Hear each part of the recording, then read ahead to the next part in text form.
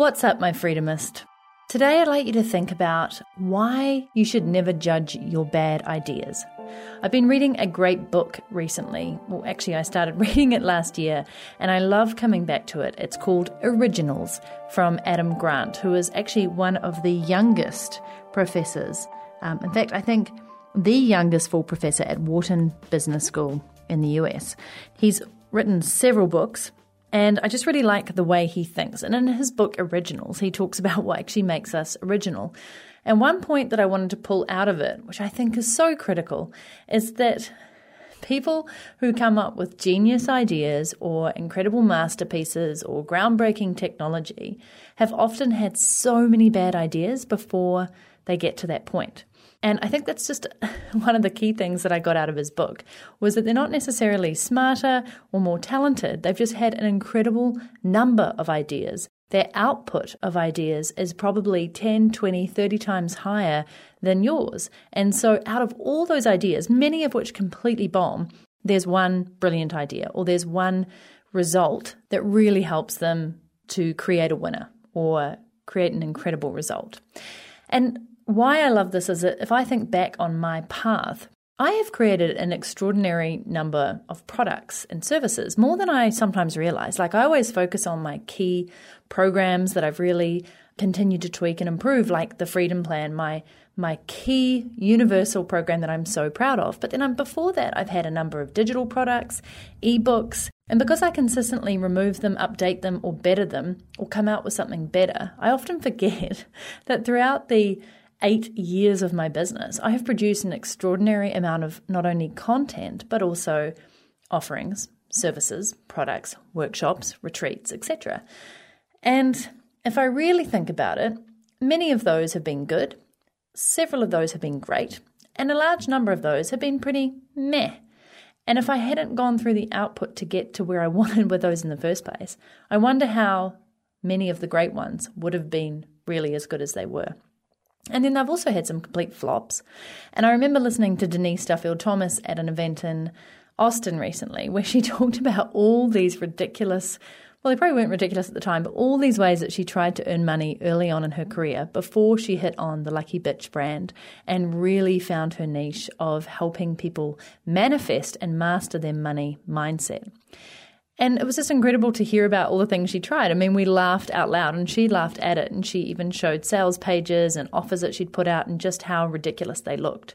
So I wanted to just share that with you in the hope that you won't get down on yourself, that you won't be so critical of yourself when you're coming up with these ideas that seem great in the moment, and then a couple of days later or even weeks later or months later, you really laugh at and think, what was I thinking?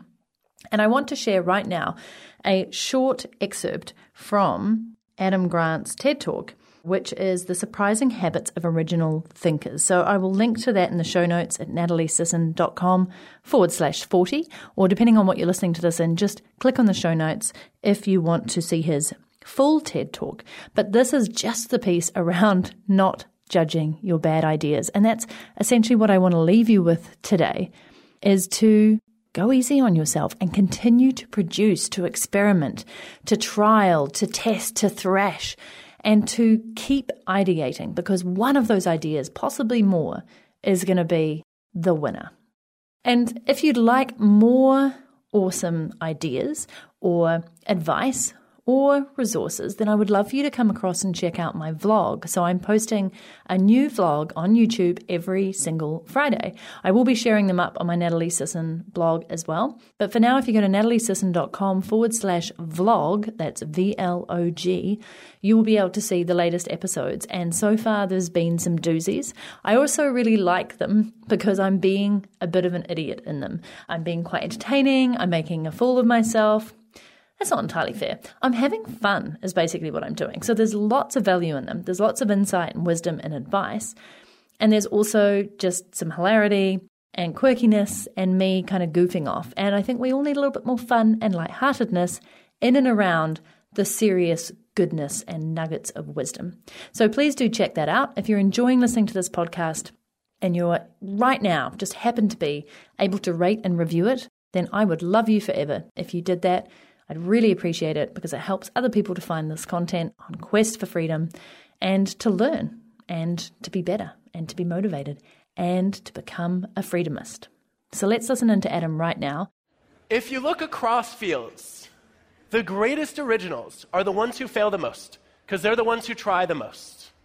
Take classical composers, the best of the best. Why do some of them get more pages in encyclopedias than others, and also have their compositions re-recorded more times?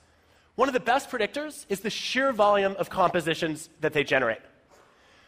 The more output you churn out, the more variety you get, and the better your chances of stumbling on something truly original. Even the three icons of classical music, Bach, Beethoven, Mozart, had to generate hundreds and hundreds of compositions to come up with a much smaller number of masterpieces. Now, you may be wondering, how did this guy become great without doing a whole lot? I don't know how Wagner pulled that off. But for most of us, if we want to be more original, we have to generate more ideas. The Warby Parker founders, when they were trying to name their company, they needed something sophisticated, unique, with no negative associations to build a retail brand.